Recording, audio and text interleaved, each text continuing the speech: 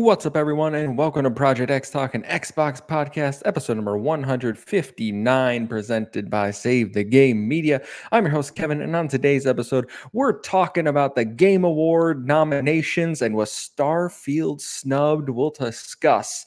But before we get to that, introducing my co-host back for another week, Jam-Pack Sam. How you doing, buddy? What's up, man? I'm doing very well. It is Game Awards nominees week. The internet is on fire, as is tradition. But things are good. I'm excited to break it down with you here, man.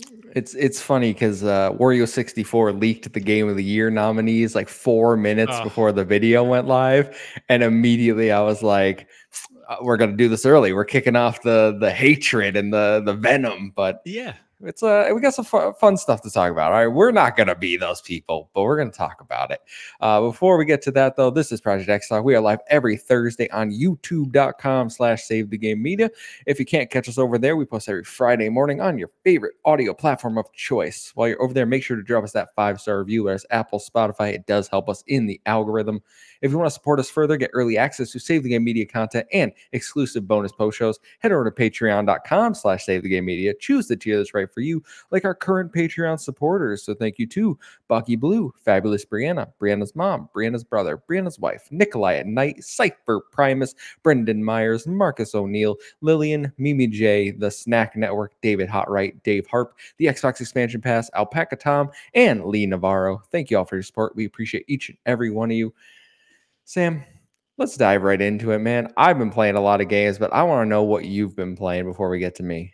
Yeah, man.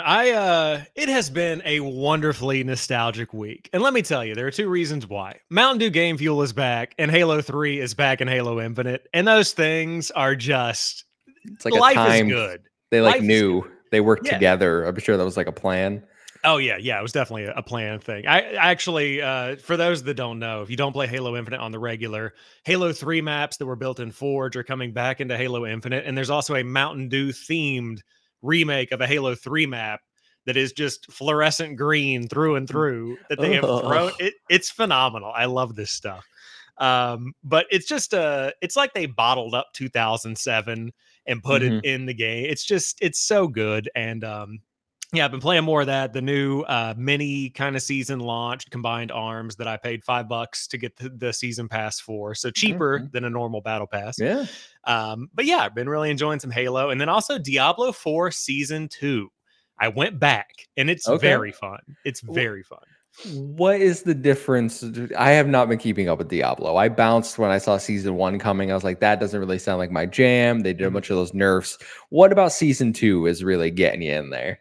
So Season 2, I'm one of those people where when I play Diablo, it's not necessarily for like the plot development or anything like that. Like I just want to grind something and just turn my brain off and kill stuff.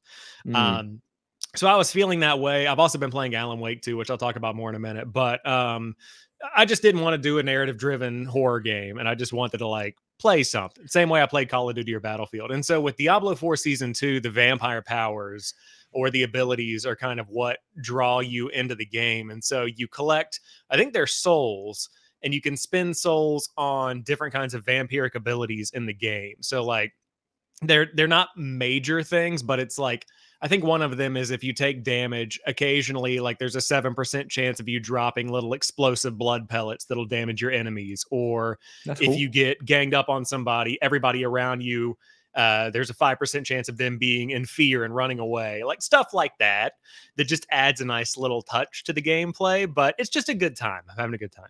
Yeah, that's awesome.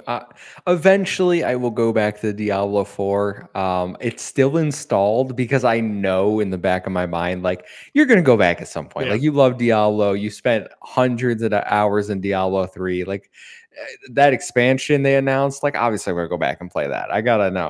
I do care about the story of Diablo.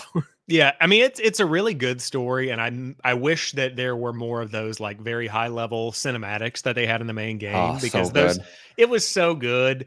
And but yeah, I'm just happy to be back in D4, and then I'm also still chunking my way through Alan Wake 2, and I'm trying to not treat it as one of those games that I'm just playing to get it done. You know, like there are a lot of those games where you're like, I just want to continue this because I can wrap it up if I play through it for the next 3 days straight. And I know Alan Wake 2 is special, and I also know that most days this week I haven't been in the mindset to play it. So I'm like trying to balance wanting to get into the story with like the hate of having to do more detective board stuff. So I think I'm just going to put it on a weekend schedule from now on and just kind of like Mm. take it as it comes. But I'm still having fun with it. Still having fun. How far are you in Alan Wake 2? I think I am on the. I think it's like it's split into chapters. So I'm on Yeah. chapter 6 of I think both of them. Oh, okay. You're not that far. Yeah. You're the guy say I think each of them have 9, so you're Yeah. So not I'm like that far. 75% of the way through Yeah, both yeah, you're not that far storylines. from finishing it. So like Yeah. weekend duty, you'll be through that in no time. Yeah, I'm gonna try to wrap it up this weekend. Not that I want to like push through and wrap it up, but also like I know what the game is now. I know what the plot kind of is developing into, and I'm ready to like round it out and see what happens. But yeah, so that's what I've been playing. But what about you, man? Enough about me. What's been on the docket? Yeah, so I have been hard at work with my Achilles injury. I can't exercise, which gives me a little more time to like uh, play some games. Actually, where I'm like, well, I got nothing else to do. So I have beaten 2 games this week. Nice. First one, Like a Dragon Guide and the Man Who Erased His Name. I knocked this one out. I had Friday off for Veterans Day. And I played way too much, like hours and hours of it on Friday. This game hooked me. I was like, the way I say is Tales of Arise was my game of the year of 2021. The DLC came out, and I did beat that this week, but I was like expecting to immediately be hooked with the DLC and spend my time there, and instead I was like, I'm gonna do Like a Dragon first. Yeah. Uh, it was the most over the top, absurd nonsense I've ever seen. Like Kiryu basically becomes a secret agent. He has like a little spider grappling hook to wrap people, and then you can upgrade it to get more people. Like by the end of the game, Oh, I was wrapping up like 4 dudes and flinging them around the arena. You nice. can get rocket shoes where you just like jet propel yourself through the crowd of enemies. It's nonsense. It was great. It was over the top. I loved every minute of it. Good story, very emotional ending. Oh, I think I wrapped it up in about 9 hours, so not that long. Very short experience.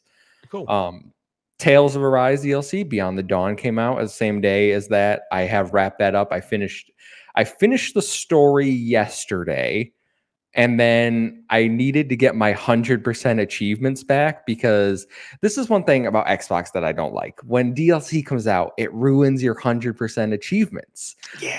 Yeah. Meanwhile, on PlayStation, they're like, we're just going to put it on a little separate list. Like even if you have the platinum, like it's not going to ruin that. But I couldn't stand for that. So I grinded. I did Dang. 40 side quests and then 12 more character quests. And then I did an arena battle, which this some people may judge me for this, but I was level 92 and I couldn't beat the level 99 final like ultimate challenge for the last achievement I needed. And then I went to the store and I saw a plus 10 level up for $2. And I was like, well, time is money and my time is worth more than $2. So That's fair. I just bought it and then I beat it and I wrapped that up, got my 100% back. What I will say about the DLC, actually, it is probably not worth $30. I 100% the DLC in 13 hours. That's obviously I did everything, but the story is kind of dull until like hour 7, and then the final Hmm. dungeon's really good. I think the overall theme that they're going for is really good here. It's about like accepting yourself even when like society may reject you. I think it's a good message. I don't think they nail it like the way the main game nails it, which was disappointing because I do love the main game. Yeah. I think that it's hard to sell anything whenever you're like it gets good 7 hours in, Yes. like that's a difficult thing to swallow. And I'm sure it'll be good for the fans that are hardcore that want to get back into it. Like you obviously 100%ing it. I'm sure you'll get into it. But yeah, I don't know. That's a hard sell for $30. I mean, the gamer math checks out. Like you're looking at like less than $3 an hour to enjoy the DLC, I guess. So it's a fair deal, but also maybe a Mhm. wait for sale. Would you say probably a wait for sale? Yeah, yeah. Well, if you haven't played the base game, they did lower so you can get the DLC and the base game together for 60 now. So if you haven't played either of them, like if you Mm, want that, I think that's a pretty good deal. Base game, I think they lowered to 40, so you'd save $10 if you just like you haven't played any of it. yeah, that's pretty good. Pretty good. Yeah. Other than that, Nickelodeon All Star Brawl 2, this is my comfort game right now. I hop in, play some matches, do a little of the campaign, beat some, just I'm playing some Angry Beavers right now, just whooping some people, enjoying Nice. that. This is a game where I'm probably gonna like grind it in December and try to like get good, Yeah. at like the multiplayer. But right now there's like so many other like single player games. I don't have time for like a big multiplayer investment, but it's Yeah. fun to hop into for a few matches.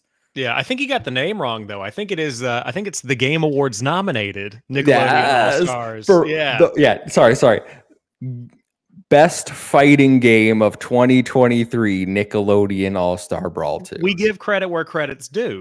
We've got to call it out. I mean, personally, I was shocked that it was on the list. Also, recognize there are very few fighting games in the grand scheme to like fill that out. But cool to see. I still Yeah, liked it. yeah, we're gonna. I think there's a few when we get into the stories. I think that was one of the categories I wanted to touch on. But yes, I was also surprised to see that one nominated, and I think I made a little joke, and I had to clarify. I'm like, this wasn't a dig at either game, but I said Nick All Star Brawl 2 and Starfield have the same amount of nominations at That the is Game Awards. crazy. That's wild. Just just throwing it out there. It's been a weird Uh, year, strange year. Very strange year. But if that's all we've been playing, why don't we jump over and talk about the Game Awards? Because the nominees were released on Monday, as we discussed last week. We gave our Game of the Year nominee predictions last year. Neither of us got it 100%. Yeah. But they are announced. We're going to go over some of the categories. So I'm going to share my screen and we'll go through these together because there are some big, not all of them, just the big categories. And then obviously we'll finish with Game of the Year talk. But let me share this. And for our audio listeners, I'll obviously talk you through what we're seeing here. But nominees for the Game Awards. Let me there we go. And now I have to share that. Cool.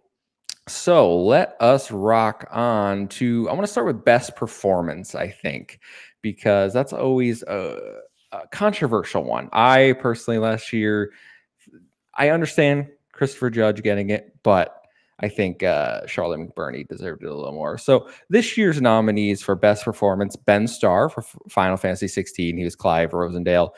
Cameron Monaghan, Star Wars Jedi Survivor. Idris Elba, Cyberpunk. Melanie Libbard for Alan Wake 2. She plays Saga.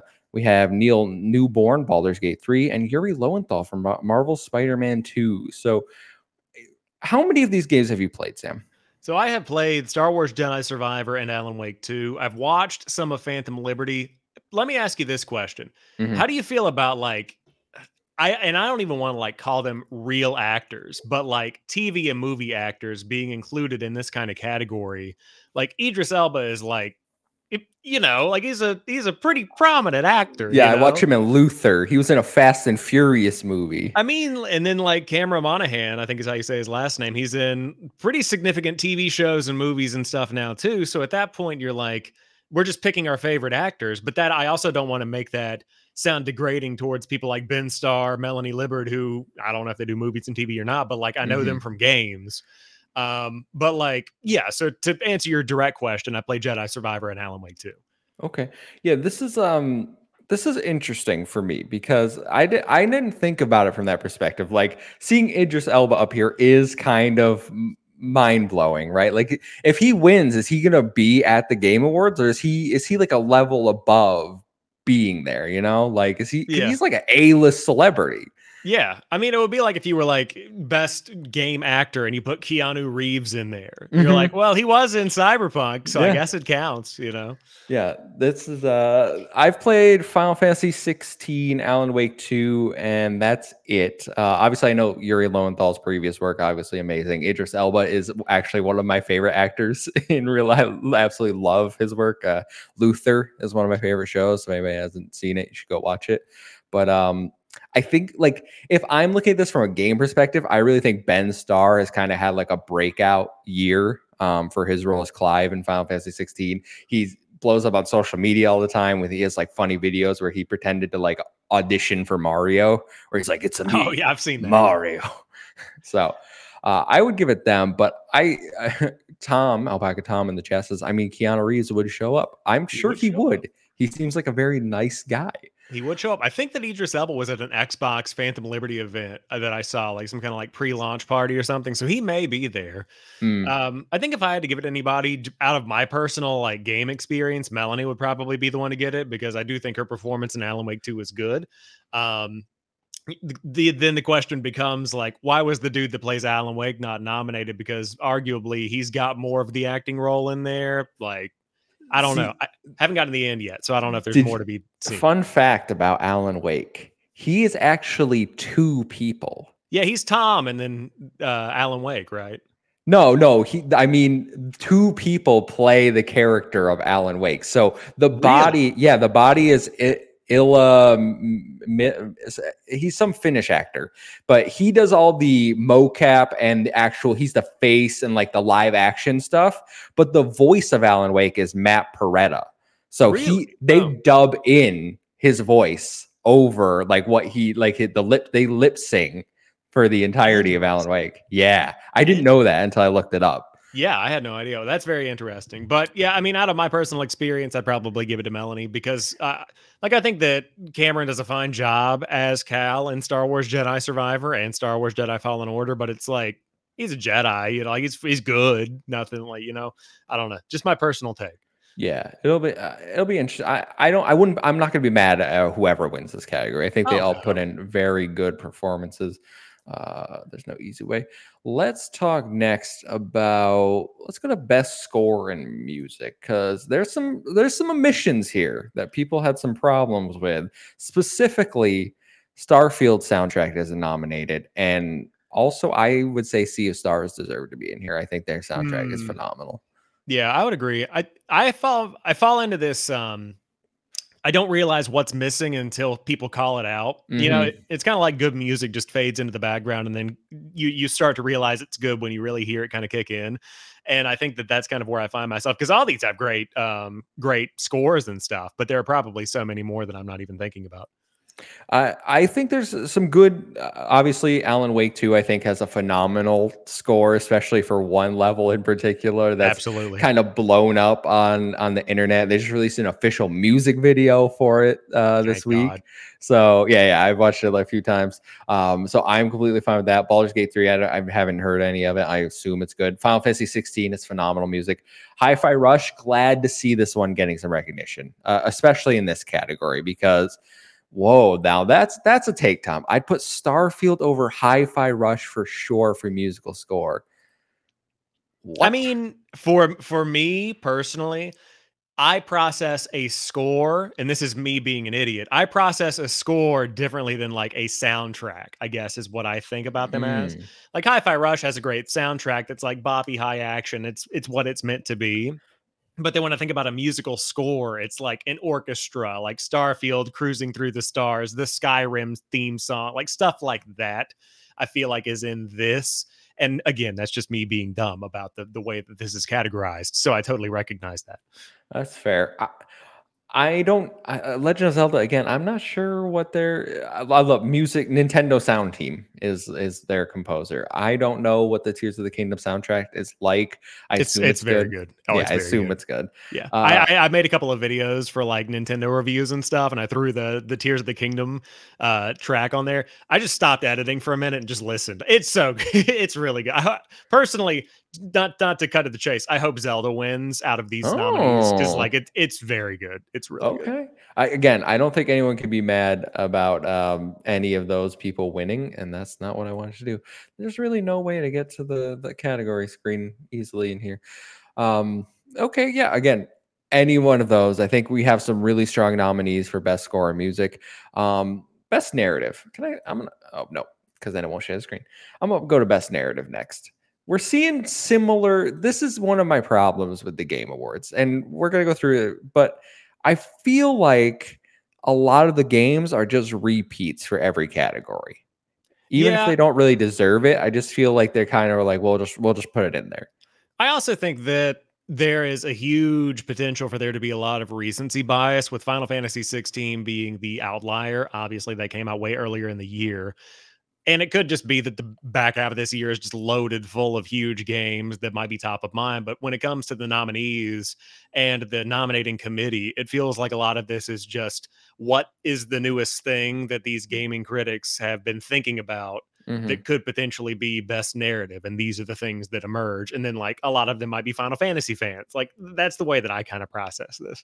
Yeah, I saw a lot of people saying that with Alan Wake 2 for getting so many nominations, which I have a little thing here. So for the Game Awards this year, the most nominated games are for with 8 nominations, Alan Wake 2 and Baldur's Gate 3. So I saw a lot of people saying Alan Wake 2 is getting in on recency bias for a lot of these categories. I think a lot of what Alan Wake 2 has been nominated for is justly earned, but I also do think that there is some kind of like proximity to the awards being selected. I do think there's an element there, but I don't think that it's misplaced to the level of like people calling it a disgrace for it to be included here. Hmm. Yeah, it's hard for me because I say I love Alan Wake 2 and think it deserves the recognition it's getting. I don't view it as recency bias because like it's hard for obviously I wouldn't know if I was like influenced like that because I would have the bias, but I just I just think like I'm looking at the other games and I was like, yeah, I've played those, but Alan Wake 2 is better. Like either from like Final Fantasy 16 that came out in June, and I would say Alan Wake 2 is above Final Fantasy 16. This category we're looking at, by the way, Alan Wake 2, Baldur's Gate 3, Cyberpunk, Final Fantasy 16, Marvel Spider-Man 2 is best narrative is the category we're in right now. I I don't know about Marvel Spider-Man 2 being in here. I haven't played the game, but I've heard the writing is a little marvelly and how good can a comic book game like superhero be, you know? Yeah, I mean, it depends on how you break it down. I think that with Spider-Man 2, it's a comic book game and you're going to get the comic book tropes of like, protagonist presented, antagonist presented, then like like it just goes. And I've heard there are twists and turns throughout it, but it's still pretty much just a Marvel game. And then also like to what Ghostly March said in the chat, isn't the narrative for Baldur's Gate what you make it? Like it had hundreds of variables in the gameplay. I'm not sure it should be included here. I think that it's like a personal preference thing for a lot of people because for me, I feel like Alan Wake 2 is what I would want from a narrative because Mhm. it's creative in that it's got two different stories that are being told simultaneously, but at the same time, it's a narrative driven linear kind of game where you're just working through it and a story is being presented versus something that is impressive like Baldur's Gate 3 where it's got a really robust narrative with so many skews on it that they've somehow made it still feel like a one entire experience. I guess that's still impressive in another way, but it's like which one do you prefer is the problem with this category. I think we had an issue with no, we didn't, but I think people had an issue with this category or was it last year or the year before? When did Elden Ring come out? Because wasn't Elden Ring Yesteryear. yes, wasn't Elden Ring also nominated for best narrative? And I remember Was it? people throwing a fit about because there was that whole discussion about how Elden Ring doesn't have a story. So Yeah. how can it be nominated? I swear I remember that. So that like kind of translates the Baldur's Gate 3 if the story is whatever you make it, what is the actual story? Or do we take into account like there's so many narrative threads that you can go that exemplifies the quality of the narrative. Right. Let me revisit. Yes, according to NPR, which had Game Awards coverage apparently. Yeah, Elden Ring, A Plague Tale Requiem, God of War Ragnarok, Horizon Forbidden West, and Immortality were all nominated for best narrative. Yeah, see, uh, some of these nominations every year, there's always a surprise one. Before we go any further, Sam, how do you feel about an expansion like Phantom Liberty getting nominated? That's a really good question. I don't necessarily mind it because of how substantial Phantom Liberty is. Like it is in a way, its own game. I don't know if you can or can't buy Phantom Liberty standalone. I don't think you can. I think you need Cyberpunk, like the base game. Yeah, I think you do too. So, like, even just factoring that in, like, it is DLC at its core, so it's not a standalone, but there is kind of like an entirely new narrative that's being told. They've revamped a lot of the stuff. I'm fine with it. I don't think it's going to win based on that. You know, even that alone, I think that that's going to cost it a lot of votes from the voting committee. It's funny because Cyberpunk, I heard some initial buzz, but I don't feel like many people actually talked about or are talking about Phantom Liberty, like in the same way that they're talking about other games that we've played throughout the year. Yeah, it was a 3-day buzz where, like, people were Yeah. like, "Ah, Phantom Liberty came out. Cyberpunk's good again. Ah, it's really good. Idris Elba's great." And then, like, immediately it was just like, "Hey, it's time for Starfield," or whatever the next thing was that came out. Hmm. Yeah, yeah. People were hyping up for Spider-Man. Sam, let's get a little controversial. I want to go to best indie game if I can find it here. You Um, were on it. To the was I? left, Oh 2 up. God. Yep, nope. Two. Down Best below. Yeah, independent there game? you go. Wow. Yeah. They can't even. Okay, see, now this is going to perfectly exemplify what I'm talking about. Okay. So the nominees for best indie game: Cocoon, Dave the Diver, Dredge, Sea of Stars, and Viewfinder. So the reason I was looking for indie, the word indie, and not independent, is because Dave the Diver is not an independent game. The studio is owned by Nexon, a publisher. That is not an indie game. I mean, I see it in a lot of different ways, and it ultimately depends on how. And I saw some conversation on this on Twitter, but like, how do you define an indie game? Is it by definition an independent studio of a whole bunch of like ragtag people that came together to make their own game, or is indie at this point in the game stuff that's just by nature not a AAA release? Like, how do you define indie? Yeah, I have a problem with that narrative because I think it's a slippery slope into getting bigger studios making games that aesthetically look indie. So an Yeah. example I used was, well, Pentiment looks indie. It was made by like 10 people, but it comes from Obsidian, who is owned by Xbox. So if we're going to start calling those type of games indie, I think that is a problem. Like indie to me, and people are using the music example, like indie rock is an independent artist like it used to be. And Yeah. I don't think we should move that way for games because unless we come up with some other sort of classification, like I heard people throw around like, well, triple I or like independently published, like weird things that kind of differentiate it more. But the indie category is getting convoluted where we're getting games that aren't actual indies nominated. Yeah, I mean there's definitely a problem here. It's just the issue is that people have a general understanding of what indie games mean, but nobody has really defined what that is universally. I think that's the problem is that like all of these in my mind for me could be described as an indie game because previously Dave the Diver coming out, Mint Rocket, I don't know who any of these people are, but the reality is they are owned by a bigger giant mega corporation. And so even with stuff like Sabotage Studios, yeah, it's independent, but also like they use the messenger money, which is like a shit ton of money to make Sea of Stars. So it's like, is there like a monetary threshold? Is there a Mm-hmm. parent company threshold? Like, at what point do we draw the line? It's a good conversation because I think right now for me the line is drawn at if you are owned by a publisher, you're not indie. If you are actually an independent studio, it's an indie game. But that does get into deeper categories because you look at something like Hellblade, right? When Ninja Theory made the first Hellblade, they called it a triple I game because they were independent. They weren't owned by Xbox yet. So technically Hellblade is an indie game. But when you compare something like Hellblade, which probably had a few $1 million in budget, to something that is making, $100,000 in budget and has like nice little pixel art because that's all they can afford. It's a very different comparison. It's a different conversation. It's almost a different world. Yeah. Yeah. Well, let me ask you this just to throw a wrench in everything. According to the official Bungie press release, as they got acquired by Sony, they said we will still continue to independently publish and creatively develop our games. Does that make Destiny 2 an indie game?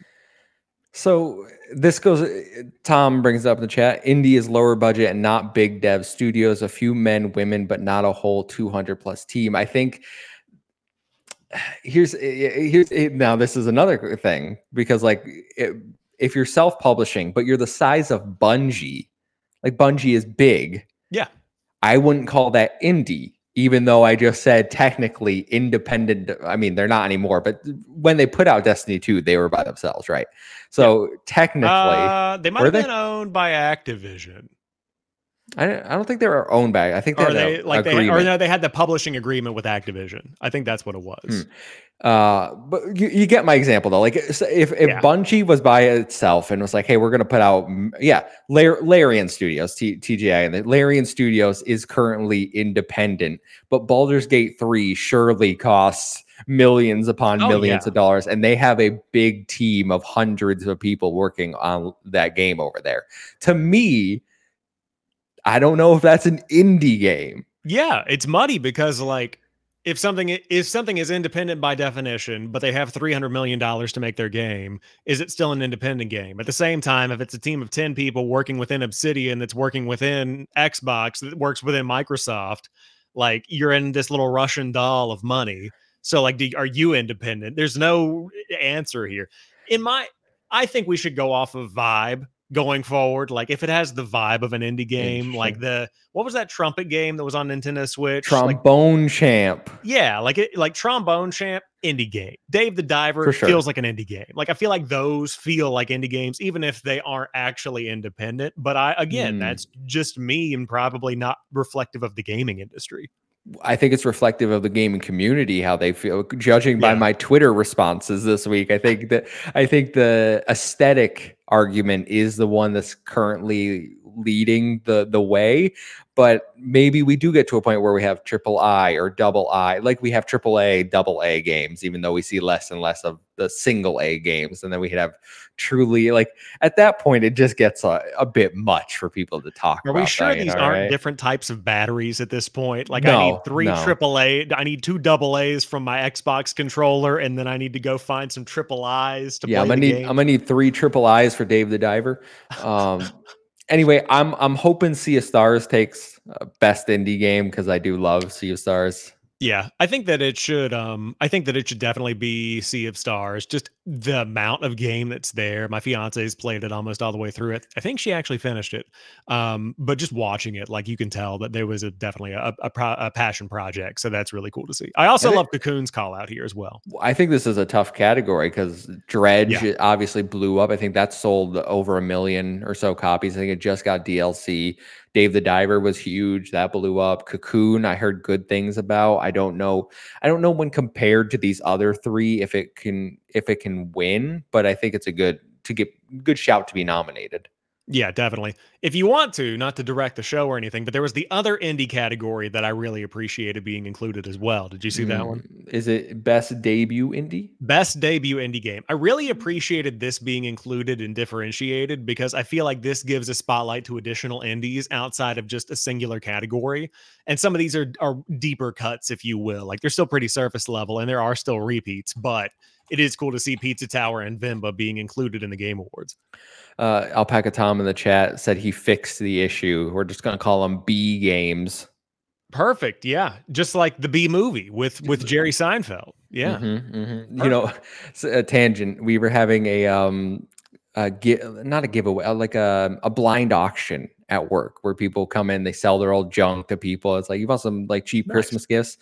Someone put a stack of DVDs. I found out later it was my director, but on top of that stack was the B movie. And I was like, the quality of the stack when that's the leading, that's the leading movie. Yeah. If you're going to move into B movie and then all Shrek movies below that, and then the spinoffs with the babies. And then like, just keeps on going down through that. Best debut indie: Cocoon, Dredge, Pizza Tower, Venba, and Viewfinder. Again, 3 out of the 5 we just saw. Pizza Tower is one I heard good things about. I think that's on Steam only, if I remember correctly.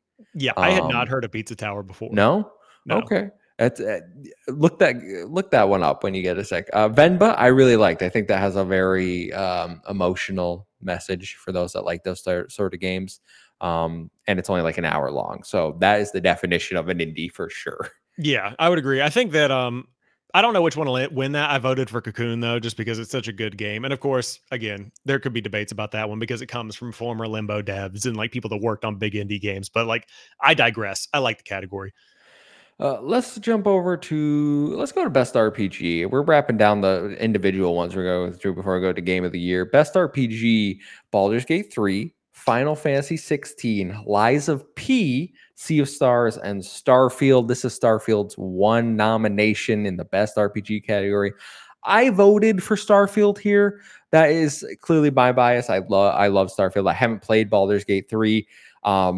I do take exception with the fact that Final Fantasy 16 is in this category because it's barely an RPG, if you even want to call it that. It's Devil May Cry with the Final Fantasy skin. More of an action game than anything. It's 100% an action game. There's no role playing elements to be found in Final Fantasy 16. And I mean, to some degree, I don't know if you want to open up that can of worms, but like Final Fantasy 16, pretty clearly an action game. Lies of P, I mean, like I feel like Baldur's Gate 3 definition of a role-playing game. Yeah, like it's Dungeons and Dragons as a game. And then Starfield, like I don't know. Much like indie games, what's your definition of an RPG? Like literally, are you playing in a role or is it a game with a skill tree? Like what do you describe an RPG as at that point? I listen, some people are Kevin's gatekeeping. You're damn right. I'm gatekeeping RPGs, okay? Because I see people over there saying Horizon Zero Dawn is an RPG. No, it ain't. No, it ain't. It's an action adventure game, all right? God of War is not an RPG just because you got a skill tree, all right? That is not an RPG. Just because you put armor on Kratos and that doesn't make it an RPG, okay?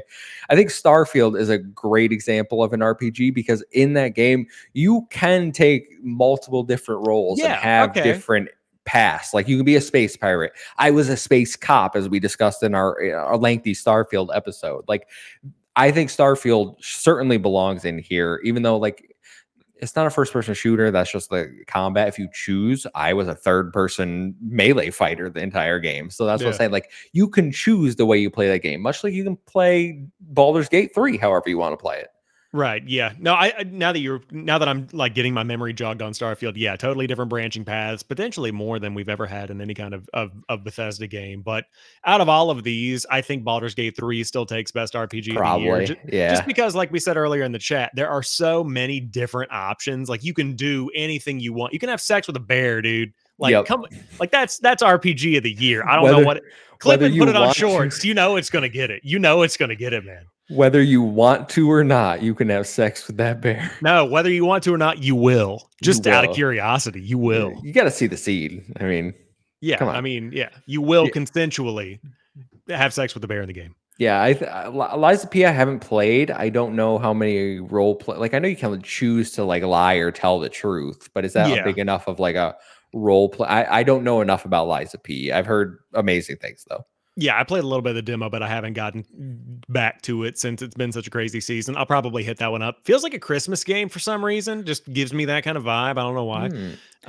But yeah. You know what I would like to see before we jump off RPGs is a separate category for JRPGs, because I feel like there is a clear bias towards Western RPGs, or RPGs that present as Western leaning games, because man, there were some really good JRPGs that came out this year, like, and they're just nowhere to be found. And I think it's because like the games media at large doesn't play those games. Like they are more Japanese centric. Like I'm sure the Japanese outlets, Alpaca Tom point, Western RPGs sell better, 100%.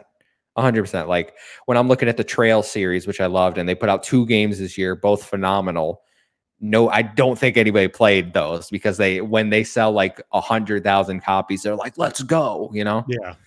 Yeah. I think that there are at least two categories, and we can talk more about this when Game of the Year comes up. But like, I think that is a totally valid additional category. I also think remakes deserve their own category. Remakes or Mm. remasters. I think it's high time. Much to your point about JRPGs, we're getting to the point where there's such a volume of good JRPGs that are big in the media that it now warrants its own. The same way we have tons of remakes and remasters these days. Yeah, no, that's a good conversation. I want to have it when we get to the Game of the Year discussion. I just want to quickly go through best fighting game. God of Rock. I don't even know what this is. Never once heard about this game in my Oh life. no. Mortal Kombat 1, Nickelodeon All-Star Brawl 2, Pocket Bravery. Also, never heard of this before. I am in multiple fighting game communities, all right? Like Guilty Gear, Smash, Nick All-Star Brawl. Like I frequent these places. I don't hear about these games. It is Uh, apparently out on PlayStation 5, Switch, PS4, Xbox One, and Steam. hmm, And I would assume mobile. It's called Pocket Bravery, right? Come on, don't yes. leave me hanging there. Yeah. And Street Fighter 6 is the last one. I think realistically, it's between Mortal Kombat and Street Fighter, right?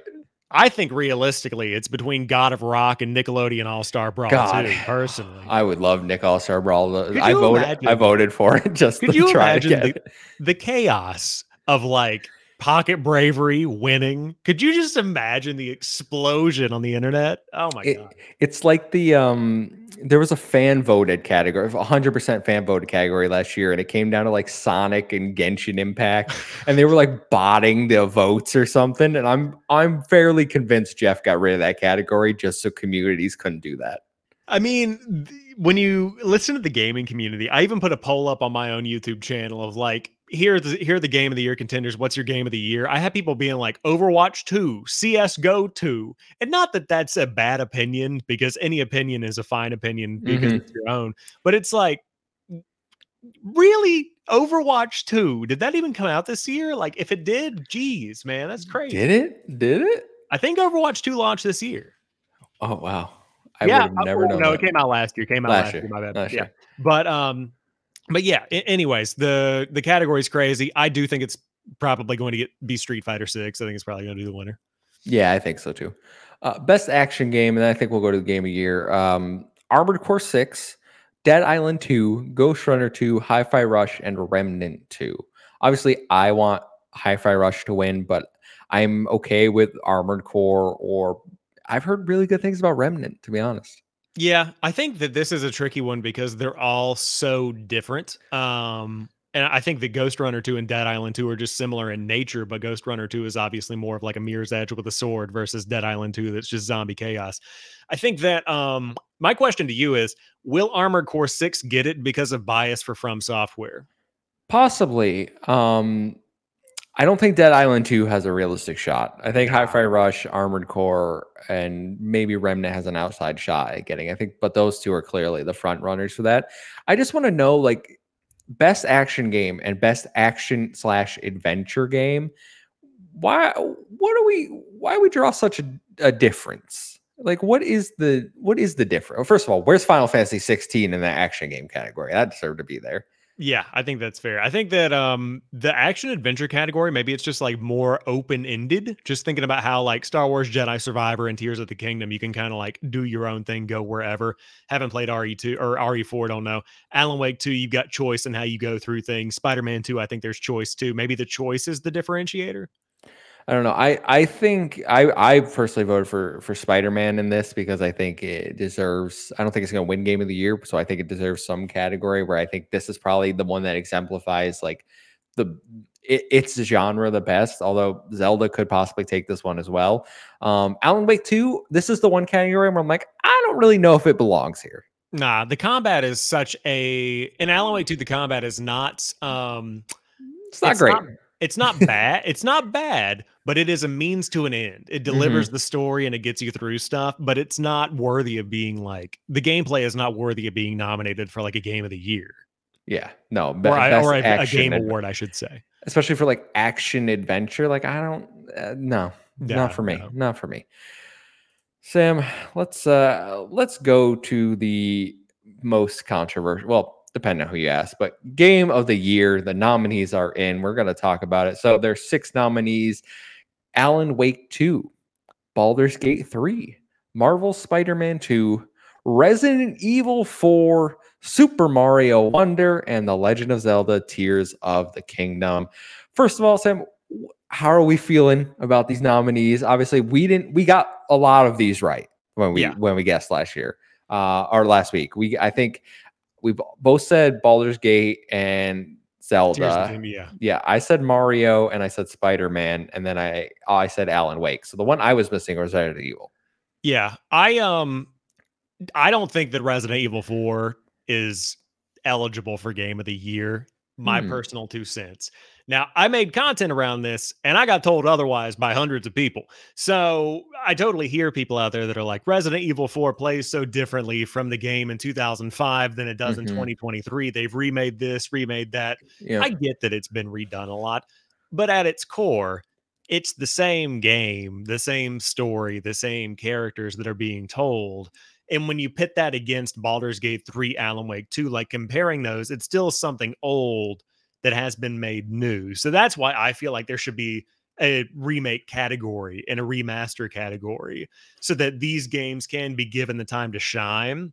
But it just doesn't feel like a game that could be going up against like brand new games that are coming out, especially in a year where we've had games like Diablo 4, Starfield, Hogwarts Legacy, all these other games that are like massive new stuff. Yeah, I think that's where most people are getting hung up on Resident Evil 4's inclusion, because we have had new stellar IPs, things like Hi-Fi Rush that came out, right? Where Yeah. that scored 89 on Open Critic, was well received, sold well. And that could have been used to highlight a new entry, a new franchise, as opposed to like, oh, well, Resident Evil 4 came out in 2005, and we remade it. Now, I I'm a little torn on the remake discussion, and I was discussing with Captain Logan in the XCP Discord and a few others there, where should remasters and remakes be eligible? And I'm firmly remasters, absolutely not. You're just Yeah. upping the resolution. Like, there absolutely no way do remasters deserve to be eligible. Remakes, I think we're getting to the point now where remakes falling there's a differentiating remake thing, where you have something like The Last of Us Part 1 remake, right? Yeah. Where they remade the game, but it is just the same game. They just made it look better. Yeah. They can say they remade it from the ground up. They put more work into it, or remaster, great. But you didn't change anything. Things like that, I don't think deserve to be nominated.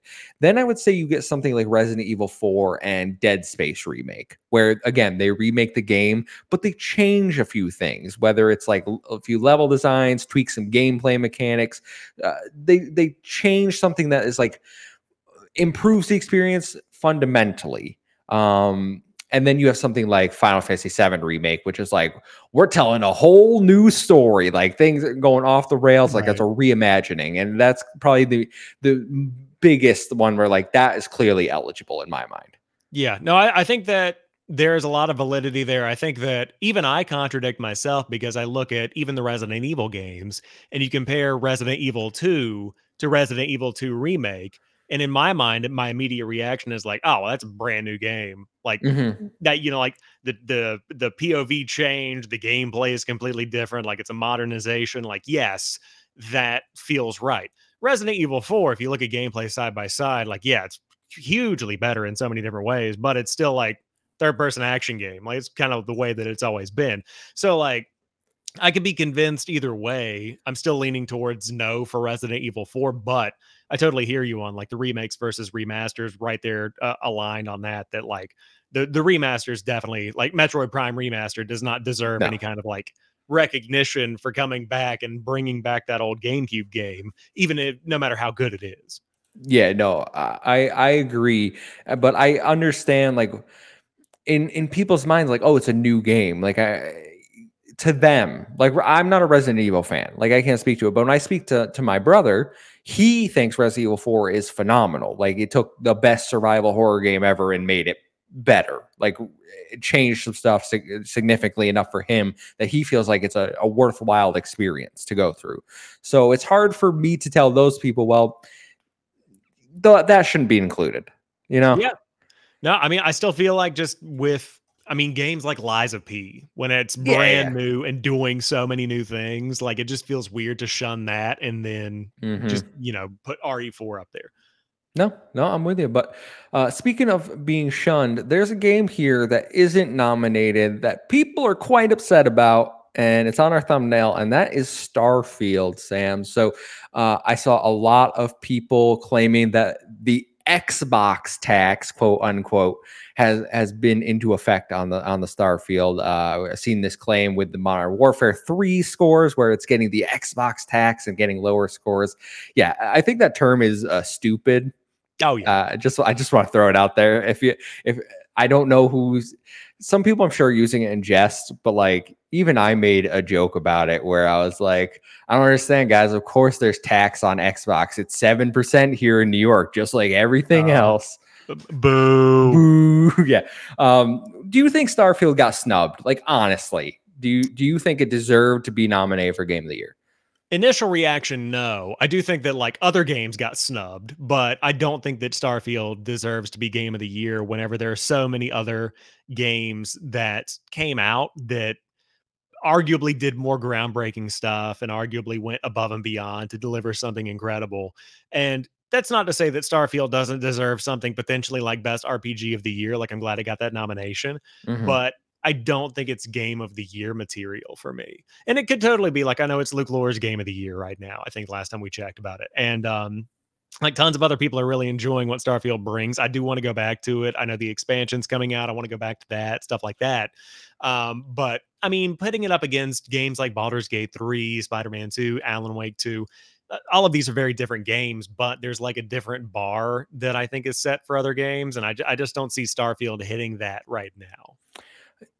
Do you, in the eyes of the Xbox community, though, they think that bar was hit, but it didn't get the review scores because it's an Xbox game. Is my understanding of people's criticisms of this. I mean, I don't think that it being an Xbox game took it out of the running. I think that if anything, it being an Xbox game just impacts the overall game's perception from the launch. I don't know if it impacts like the game of the year. I mean, do you feel otherwise? How are you feeling about the Xbox tax? Is it real or is it like No, Bigfoot?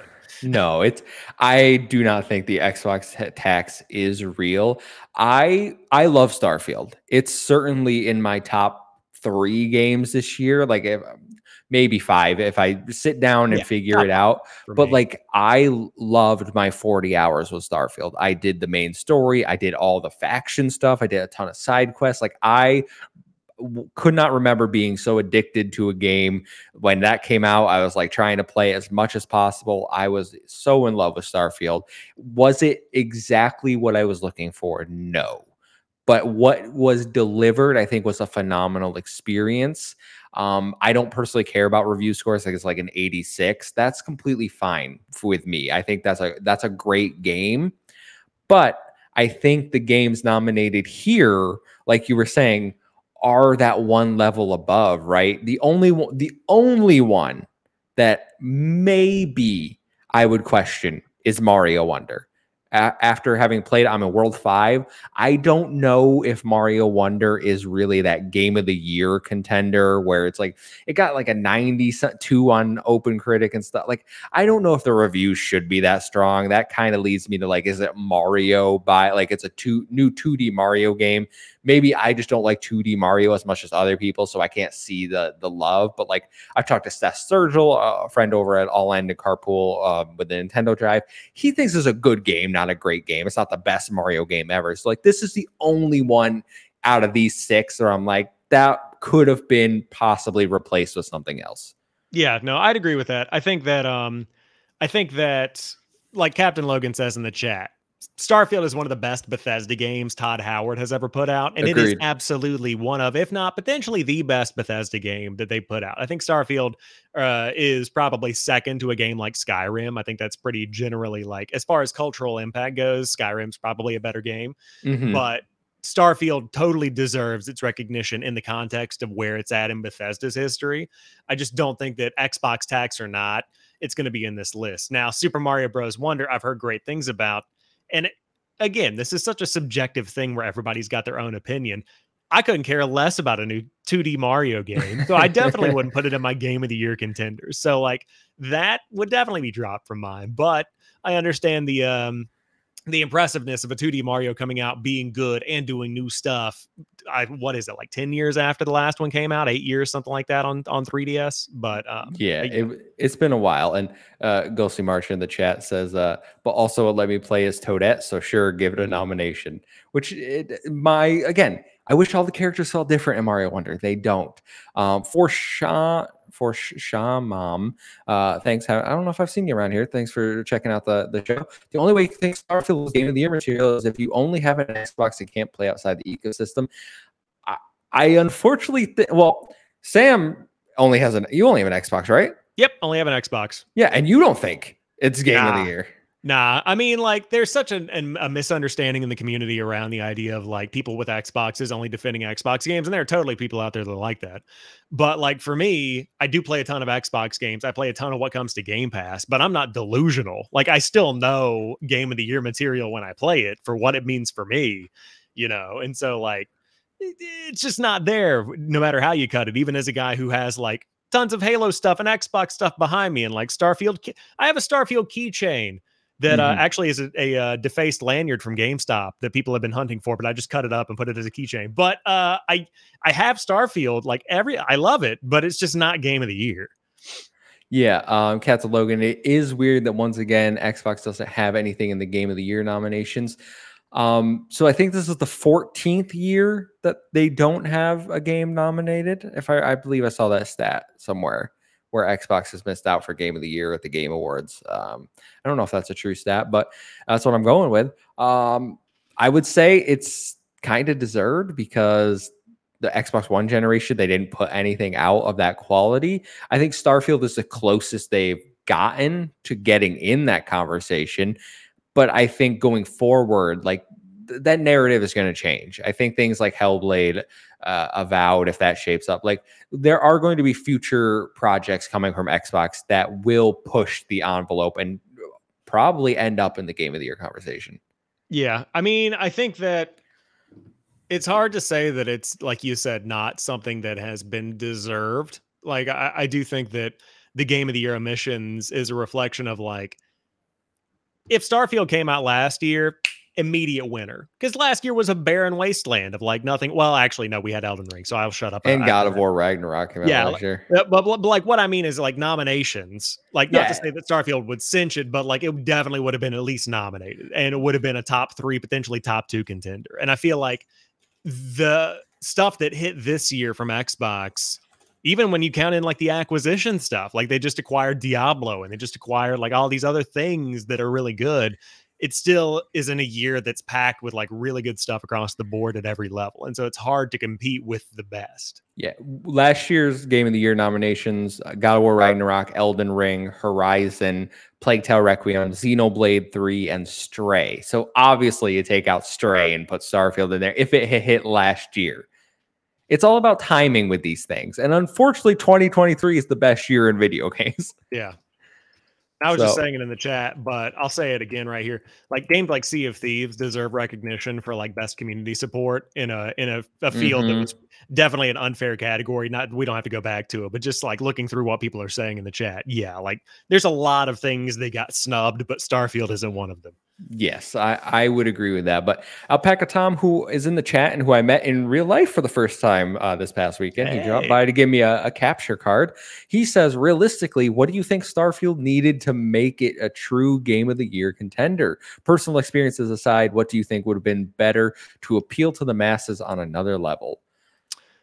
I have a pretty good answer for this one. Yeah, I think that my general take is that people expected Starfield people expected Skyrim in space, and like it hit the expectation. It is indeed Skyrim in space, and I think that it is a Bethesda game at its core. It's got the dialogue options and things like that, but it doesn't do beyond like the setting and the worlds you explore and stuff like that anything really new. And the traversal system between the galaxies and universes and planets and stuff, or whatever you're going through, feels clunky. It's just not as smooth of an experience, and as like if they had done the Baldur's Gate 3 treatment with the character development in Starfield, like that would have been something crazy. but it still is just like branching dialogue trees and stuff like that. Mm-hmm. So I feel like it's just not as deep as it needed to go or as detailed as it needed to be to really like hit like it needed to. You know what? You know what would have probably pushed it up at least a few points is if it didn't have so many fast travel and loading screens. Oh yeah. If Yeah. you could actually take off from a planet and fly out of the atmosphere, like you had that level of immersion, I think Starfield would have been better received, because a lot of the criticism I hear is like, it's just opening a menu, clicking where you want to go, fast driving there, talking to this person. Like, but if you could have immersed yourself into that experience more with the space stuff, I think that would have been better received. Also, Yeah. maybe we didn't need 1,000 planets when most of them were barren. Yeah. That's another thing that probably could have taken Starfield to the next level. I mean, I get the point of having the amount of like barren planets to really make it feel like you are exploring the galaxy or whatever. Game of the year, if I had been able to land on gas giants, dude, that's what I really needed to be able to do, is land on stuff that is literally just a cloud. But yeah, I mean, the thing that's missing is that I couldn't land on a planet, run to an outpost, take out the outpost, run back to my ship, and immediately seamlessly cruise back off In the and go space. do something else. Like it needed that No Man's Sky style situation, and it just didn't have that. It's like, and then the leaping system and figuring out how to build the right engine and like the battery, like all the stuff you had to put on your ship to jump to certain points and things like that. It became a pain if you wanted to really get into it. And so, yeah, just I think that's just the Bethesda stuff in it. You know, like Hmm. that's what their games are. And that's not to say that they're bad, but it's not the best choice if you're trying to shoot for game of the year, I guess. Yeah, no, because there are things in Starfield that I just didn't interact with. Like the base building, I didn't touch the base building because that's not something I want in a game. Like you could have removed that and I would have been a plus for me. All right. Yeah. I mean, the cool thing about Starfield is that you can do whatever you want to in it to some degree. Like, if you don't want to do base building, you don't have to. If you just want to go slice people up as a space pirate, you totally can. And so, in that regard, potentially best RPG of the year. But like, yeah, for the other stuff, there's a whole lot of game there and a whole lot that I'm never going to touch. So I hear you. Ashaman says Starfield has two main issues: the disconnection and the writing. I'm not sure what the disconnection is, but the writing, it's. I get what you're saying. You know what, Sam? Additionally, for Game of the Year, make the companions a little better. Like you only have really 4 main companions, right? And they're all like kind of goody two shoes. Andreja is like the only one that's like interesting and worth hanging out with, Yeah. personally, in my opinion. Like Sarah sucks. You don't like The- Sam Coe? Come on no, now. I don't Sam, like Sam. what? You don't like his hat? What about his hat? That deserves some points. The hat's pretty cool because I definitely stole it, but that's just me. No, no. Yeah, it does have a good story. Like I like the story of Starfield. It takes a little bit to get going. Some of the side stuff is really good. Some of the side stuff is not really good. So it was just a little inconsistent, but there was potential there. Like again, great game, not game of the year though. Yeah, I'd agree. I'd agree. Sam, I think that's all we have for the Game Awards topic, though. So why don't we jump over to our one listener question for tonight's show? And it comes from Brandon, who, if you want to write into the show, you can do it in our Discord. The link is down below, or you can tag us at Save Game Media over on Twitter. Brandon writes in, says, since the Black Friday stuff is announced early, what are your top 5 best deals? And we don't have to do 5, but did you have a chance to look at the Black Friday deals for Xbox? I have not. You go first, and then I'll look them up. Yeah, so there's some good deals. I already bought Alan Wake American Nightmare for $3 on the Xbox. So yeah, Ooh, I'm in a Remedy mood. I don't really have it in me to play Quantum Break right now, but I was like, you know what? I want to dive back into the world of Alan Wake. So I saw that was on sale for $3, picked that up. Other than that, some controllers, there's $10 off, I believe. And I think the best deal I've seen is at Target, where you get Diablo 4 and an Xbox Series X for $450. that's pretty good. So you save like almost $100. Yeah, that's very nice. Yeah. Definitely, definitely. Very cool. Yeah, I'm just looking through stuff right now off the cuff. I mean, all know I've been shilling out for it over the past couple of weeks, but Battlefield 2042, 5250 off right now. Looking like a pretty big reduction of 75% off on that one. I also see BioShock Collection is 80% off, so $40 off the total price. It's a really good price for a whole lot of games there. I also like the controller deals as well. If you're somebody like me that likes to get the various different colors for things, like if you like the greens and the blues and the reds and stuff, I think they normally go for like $40. I don't know if we've seen any deals on it. I would love to see more expansion card deals as well. I know people have been hunting those. I did see a deal. It might have been Target, but they were like at $65 or something. Oh, that's pretty good. I mean, is for the smaller one or the bigger one? I would assume the smaller I one. think this 1 terabyte was 65, and then a little more for the 2 terabyte one. The 1 terabyte is pretty good. I mean, I have a 1 terabyte and it's done me well. Also, shout out Bulletstorm Full Clip Edition is 90% off, I think. Phenomenal game. Bulletstorm is great if you haven't played it. Just a dumb action game. Also, a ton of Call of Duty games on sale, but don't buy those because they're coming on Game Pass in like 6 months, probably, maybe. That's you know what I saw. Immortals of Avium is at like 30, I think, or 35, Yeah. something like that. And part of me was like, that'd be a good one to pick up if you're interested. If you don't have Game Pass, I think that you should definitely pick that one up because from all I've heard, and Luke and Logan are in the chat, but it's a good game. It just came out at the wrong time, and they just did a new update for it. My thing is it's going to be on Game Pass with EA Play soon, so I'm probably just going to hang off, especially because I have other things to play right now. But it does look good. I would say I know Target is having a buy two get one free deal on physical games if you're a physical gamer. I did notice in my local Target that there's a little disclaimer that says does not include PlayStation and Nintendo first party. Wow, really? Yeah, and I went over to their Switch selection, and then I was like, "But you only sell Nintendo first. Like you've cut your selection down so much. That's all that's here. So what's the point?" Yeah, let me tell you, man, there's nothing that makes me more depressed than going to a Target video game aisle and remembering what used to be with like the kiosk that you look Yes. up and you play demos and stuff and you like have the beautiful setup. Now it's just this they've printed off little pieces of paper with printed Oh, it pictures of sucks so the much. it's so bad, man. It's just depressing. I think about what used to be and then I think about like the the move towards digital. Also, to continue my 5, Dead Space Remake is 50% off. That's a killer deal. Also on Game Pass, but still a good deal. Not everyone has Game Pass, and if you want to save some money, if you want to own it, go for it. Yeah, good stuff. Yeah, Yeah. tons of good deals. Definitely dig into the Xbox stuff if you are as the listeners probably are, an Xbox owner. It's worth your time. Yeah, Xbox is live right now. But I think PlayStation goes live tomorrow. I'm going to be looking over there, seeing if there's some stuff.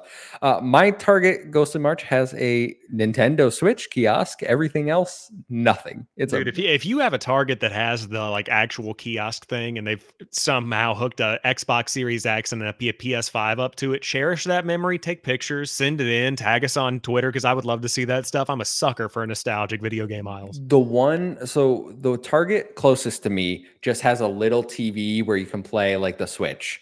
The Yeah, I've got other that. Target, like 15 minutes away, they have probably an 86-inch TV set up with like cushion, like circular chairs, like a little Oh, wow. lounge area, and Yeah. they have like multiple switches set up, and it's like Interesting. nuts. Yeah, I was like, they're going for the Nintendo audience, and then you go to their Xbox section, it's like the back end where they put the clearance stuff. Yeah. Yeah. Yeah. I think we have it's like a 45-inch Switch section, like a 45-inch TV, and then just some Joy-Cons and a Pro controller.